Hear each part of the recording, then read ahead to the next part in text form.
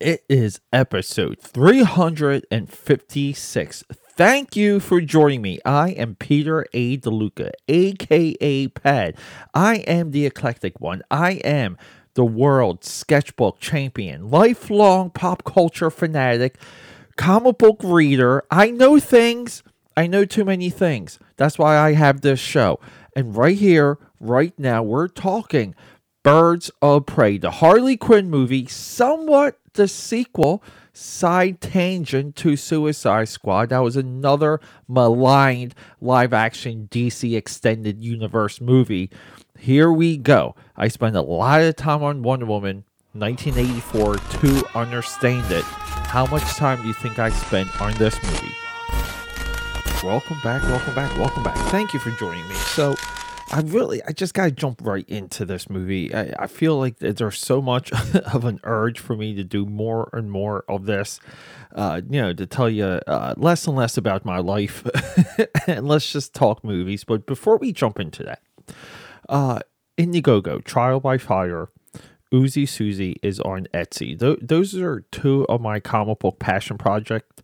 Trial by Fire, 69 pages of superhero sci-fi 90s goodness. Uzi Susie is a mini comic. It's an experience. It's something I feel like is super new when it comes to the genre of mini comics. And I'm hoping it dominates award season. But both of them are available. If you want to support me, that's a good way to do it, people.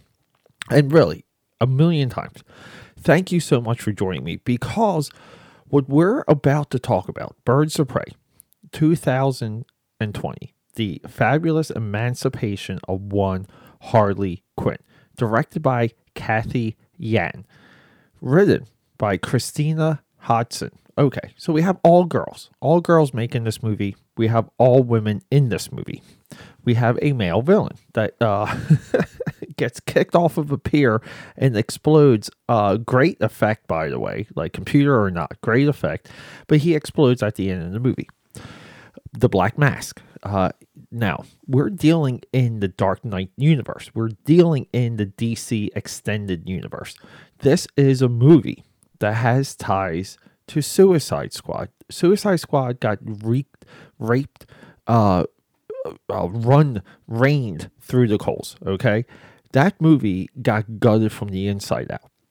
And I believe, like, when it comes to the third act, to the real resolution of that movie, what the heroes are up against or what the protagonists are up against, because everyone in Suicide Squad is essentially a villain. Yeah, they go up against a mystical element, a mystical threat, and it doesn't sell. Now, Suicide Squad's pretty 100% solid up until that point. This movie echoes a lot of David Ayers. That's our writer-director of Suicide Squad. This movie echoes a lot of the look and feel, and I would say even the presentation of Suicide Squad, meaning, a character that we don't know pops up on screen, we freeze frame, we have a little title card. It's just fun stuff. It's very commercial, very MTV video, and boy, do I hate using that term. I hate when people describe things in that, but I will say, Transformers 5, not Age of Extinction, the Last Night, uses that technique too when they introduce the new Decepticons, and it's pretty effing cool. I love it. I never get bored of it. Freeze frame, tell me who people are, and put some fun like bio information on them. So this movie gets labeled as a social justice warrior, SJW love fest. It's a jizz fest. It's people that want to go in and they're adding their politics on top of a movie that they believe has politics. Now, here's the thing. This movie does. And I don't think it's thick enough, and I don't think it's heavy enough to take you out of the story and the overall fun it is to watch this movie, and what this movie gives us that we wanted, from Harley Quinn's standpoint, from Suicide Squad, meaning we have amazing acrobatics from Harley Quinn. We get to see how Harley Quinn is a weapon like of herself. We see how she gets go toe to toe with with Joker. She is a character within this universe of her own. She's a threat of her own. We see her with the mallet. We see her with the baseball bat. There's one scene, okay, where she's trying to rescue the girl because the girl has a diamond, and that's the plot. We're all trying to get a girl that has a diamond, and we're in this like auto shop, and she ricochets the bat like off the ground, off of a guy's head. It flips through the air, and she catches it by the handle. Very Daredevil like, but totally cool. The choreography for this movie is very, very Black Widow, meaning we're using momentum. We're doing more like lucha libre wrestling techniques. Some super punches, some like overpowering of men, but we're usually using momentum against men. Now, Atomic Blonde, and I would say Rogue One are kind of like two movies that don't, but they kind of, like when this movie was made, when it was put together, that was on the radar, and people knew to choreograph things a certain way, so it was believable. But at the same time, I'm still watching a comic book movie. I'm watching a fantasy. I'm watching this fantasy made by women for women, but to be enjoyed by all. And it's no different than, like with my girlfriend and I, if I say, hey, you want to watch Demolition Man? Like, you want to watch First Blood? Let's watch Rocky 4 again.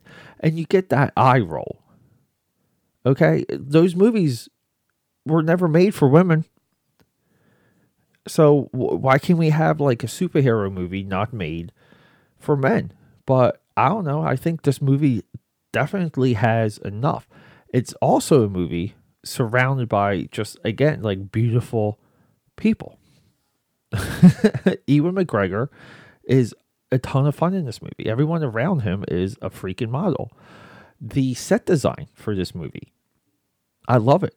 The look of this movie, I absolutely love it. The environment of Ewan McGregor, the circus or the funhouse finale, the docks at the end, the raining scene, where Cassandra Cain, she rescues Cassandra Cain. That's the girl that swallowed the diamond.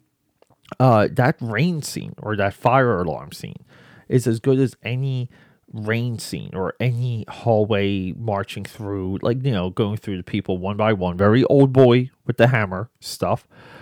Looking at you, Watchmen, Zack Snyder, it's as good as any of those. So it's a well choreographed, well shot.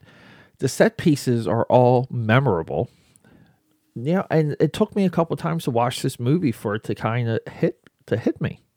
Because the first time I tried watching this movie, I think the first 15 minutes are really rough.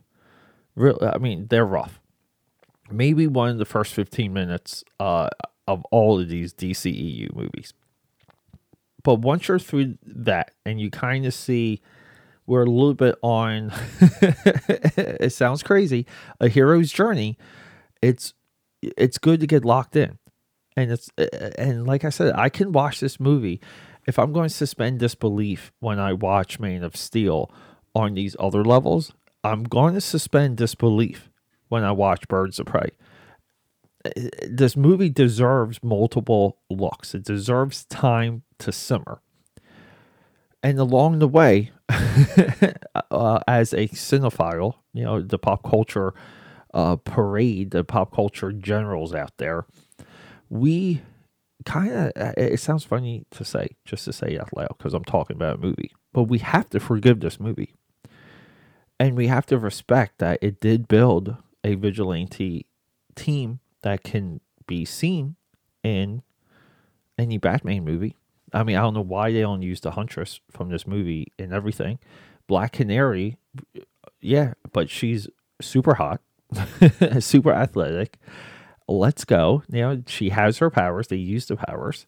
We got Harley Quinn on roller skates in this movie. Great sequence at the end. Black Canary clears the room out and propels Harley Quinn to Cassandra Cain, who's being stolen by the Black Mask, on roller skates. So it's a Sonic Blast roller skate, Mario Kart like turbo boost. And then we have this whole really cool action sequence of, an old looking Dick Tracy vehicle, Harley Quinn on roller skates, using her momentum, like flipping around, doing really crazy stuff.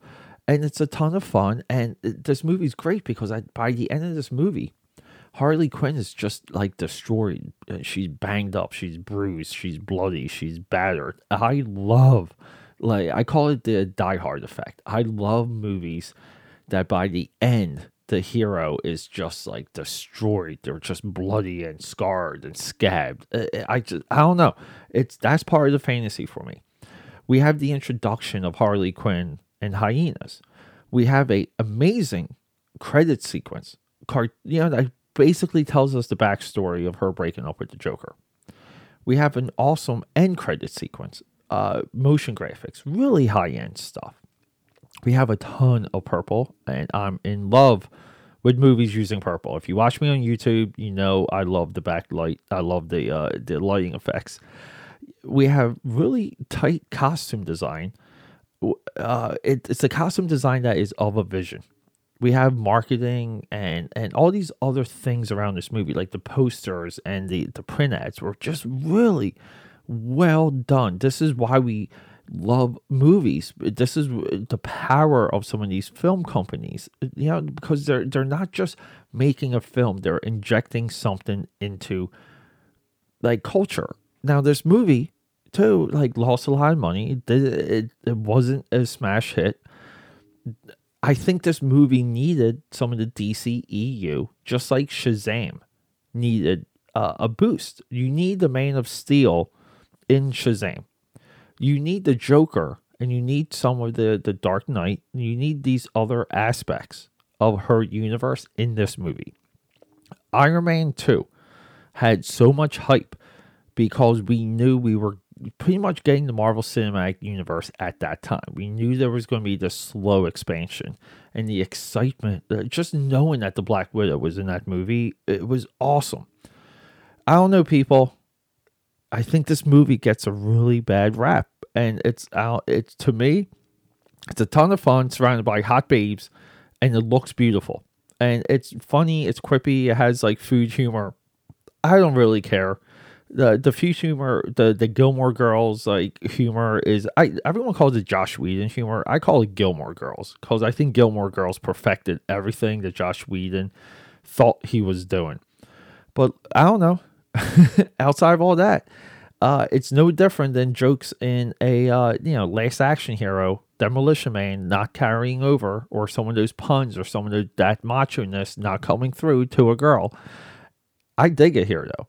I dig it. But that first 15 minutes, I will say it again, boy, is it tough. I just feel like the movie needed a pop early. It really needed Harley Quinn doing some type of heist, something crazy. And we really didn't get that. We got her crying, squirting cheese in her mouth. Ugh. The first 15 minutes killed this movie, I think, for everyone. If you could make it past the first 15 minutes. Anyway, I keep repeating myself.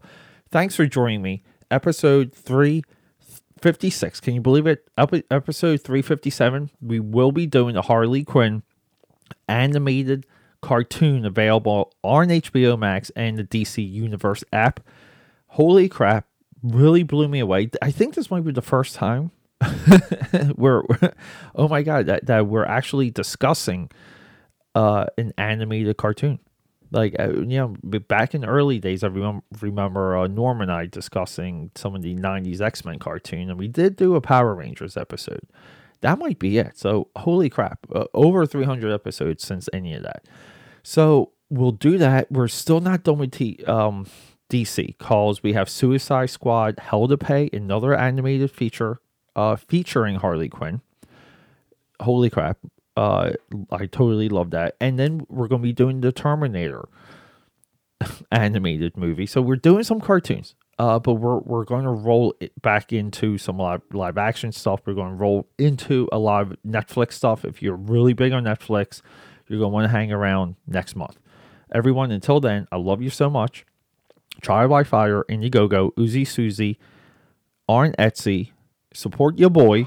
And you can find me all across social media. And don't forget, hit akapad.com. Until then, rock and roll.